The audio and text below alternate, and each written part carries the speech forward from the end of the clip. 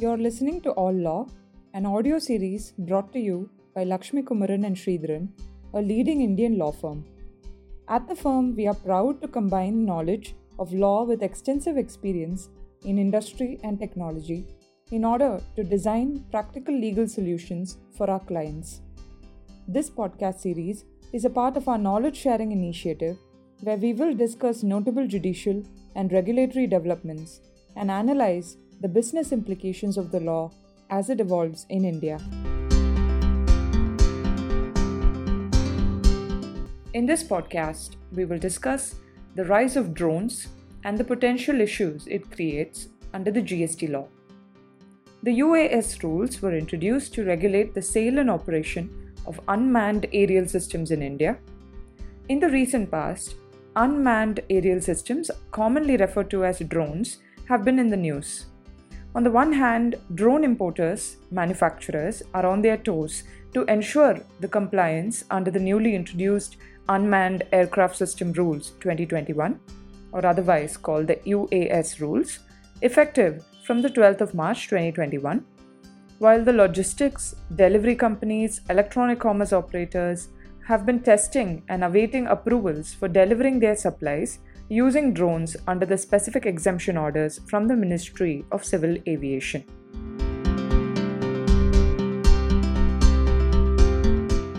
We will now discuss the UAS rules and their application. The UAS rules is enacted under the Aircraft Act of 1934. The UAS rules were introduced to regulate the sale and operation of unmanned aerial systems in India. The rules bring in a set of obligations and compliances that every manufacturer, trader, operator, and owner of an unmanned aircraft should comply with. Prior to these rules, the civil aviation requirements for operation of civil remotely piloted aircraft systems, RPAS, provided for the regulation of such aircraft systems which are remotely piloted from a remote pilot station.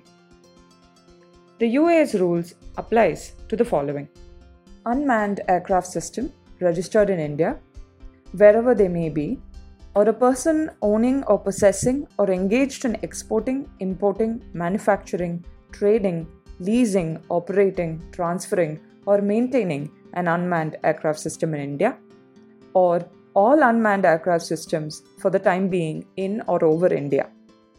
Now, the terms drone and unmanned aircraft has been defined under Rule 2X and Rule 2ZW of the UAS rules. Drones have been defined to mean an unmanned aircraft. An unmanned aircraft has been defined to mean an aircraft which is intended to operate with no pilot on board. The UAS rules are exhaustive and provide the compliances for all kinds of stakeholders to whom these rules are made applicable. While the stakeholders are grappling with the compliances under the rules, emerging issues which are bound to arise under the GST law also require some discussion.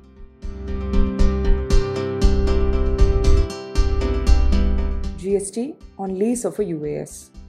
Various persons can trade or operate the UAS. The individuals or companies can also obtain the same on lease. Where the UAS is leased by the owner for a consideration, the said activity would qualify as a supply of service, and the rate of tax payable by the lessor will be the rate applicable to the goods. While the owner or operator or manufacturer operate different models such as hire purchase, transfer of title, where there is a part payment of consideration, etc., the implications are required to be ascertained accordingly.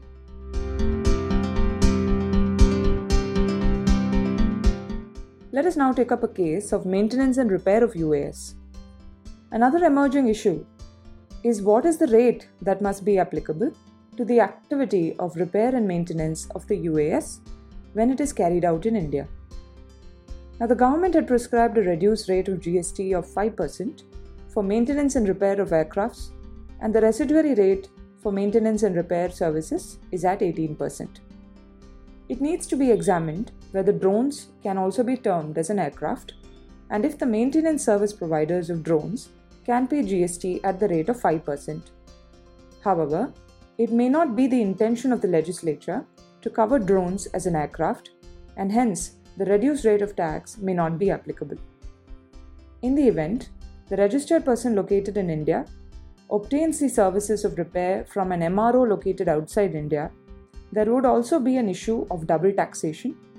In other words, payment of GST on reverse charge and payment of customs duty at the applicable rate would both have to be remitted on this transaction.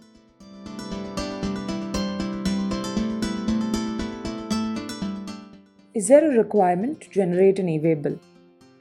Drones are the next-gen mode of conveyance for transporting goods. Usage of drones for emergency delivery of medicines, delivery by e-commerce operators, delivery of small tools, molds, finished products between job workers and manufacturers would become a regular mode of delivery in the near future. Rule 138 of the CGST rules provides that every registered person who causes movement of goods is required to generate a way bill based on the value of the consignment and subject to certain other conditions prescribed under the rules for such movement. The CGST rules remain silent with respect to transport of goods by way of drones or unmanned aircrafts. It needs to be examined whether the delivery of goods by drones can be termed as transport by air.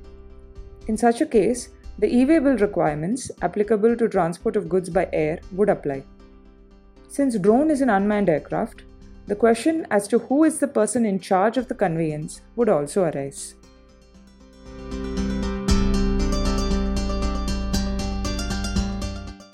The import of unmanned aircraft systems, unmanned aerial vehicles, remotely piloted aircrafts, drones is restricted, and it requires prior clearance of the Directorate General of Civil Aviation and an import license. This is explicitly provided for in the UAS rules. The question which remains is what would be the classification or the HSN code of drones or UAS. The owners, operators, manufacturers, and traders should remember that the drone, which is an unmanned aircraft, for the purposes of UAS rules, need not necessarily be an unmanned aircraft for the purposes of GST law. The classification determines the rate of tax which is required to be paid, and therefore is a decisive factor for persons dealing in the supply of drones. UAS rules classifies the UAS based on their size, and these drones or UAS can be used for various purposes, including but not limited to aerial photography, aerial mapping, inspection, agriculture, security, surveillance, town and country planning, aerial delivery, etc. Based on their usage and specifications, the classification of a drone under the GST law and the customs law has to be determined. For instance, a drone or unmanned aircraft with an integrated camera, quadrocopter, may merit classification under the following competing headings. Customs tariff heading 8525 as closed circuit television (CCTV), transmission apparatus for radio broadcasting or television, whether or not incorporating reception apparatus, a sound recording or reproducing apparatus, television cameras, digital cameras, and video camera recorders, other than the two-way radio walkie-talkie used by defense, police, and paramilitary forces, etc. The second heading being Customs Tariff Heading 8802 as other aircraft, for example, helicopters, aeroplanes, other than those for personal use, or as aircrafts used for personal use. And the last Customs Tariff Heading being 9305 as electronic toys like tricycles, scooters, pedal cars, etc., including their parts and accessories thereof. The reading of the entries give rise to the following questions. Can drones be classified as digital cameras? Can drones qualify as other aircrafts similar to helicopter? Whether usage of drones for non-commercial purpose qualify as aircrafts for personal use. As on date, the customs tariff does not provide for a definition of unmanned aircraft. The proposed HSN 2022, with effect from 1st January 2022, apart from inserting specific tariff items for unmanned aircraft, has inserted the following note under Chapter 88. For the purposes of this chapter, the expression unmanned aircraft means any aircraft, other than those of heading 8801, designed to be flown without a pilot on board. They may be designed to carry a payload or equipped with permanently integrated digital cameras or other equipment which would enable them to perform utilitarian functions during their flight.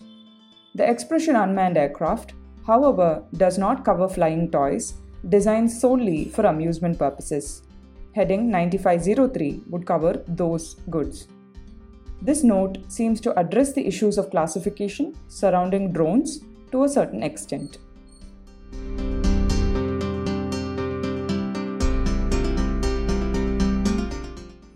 In conclusion, to keep your drones flying and ensure the transactions are tax efficient from the perspective of GST law, stakeholders venturing into this space should undertake a detailed examination of their business models, implications on the repair services sought to be availed for drones, and also classification of the drones. Insofar as the rate of tax on repair services is concerned, it is urged that the CBIC issue a clarification.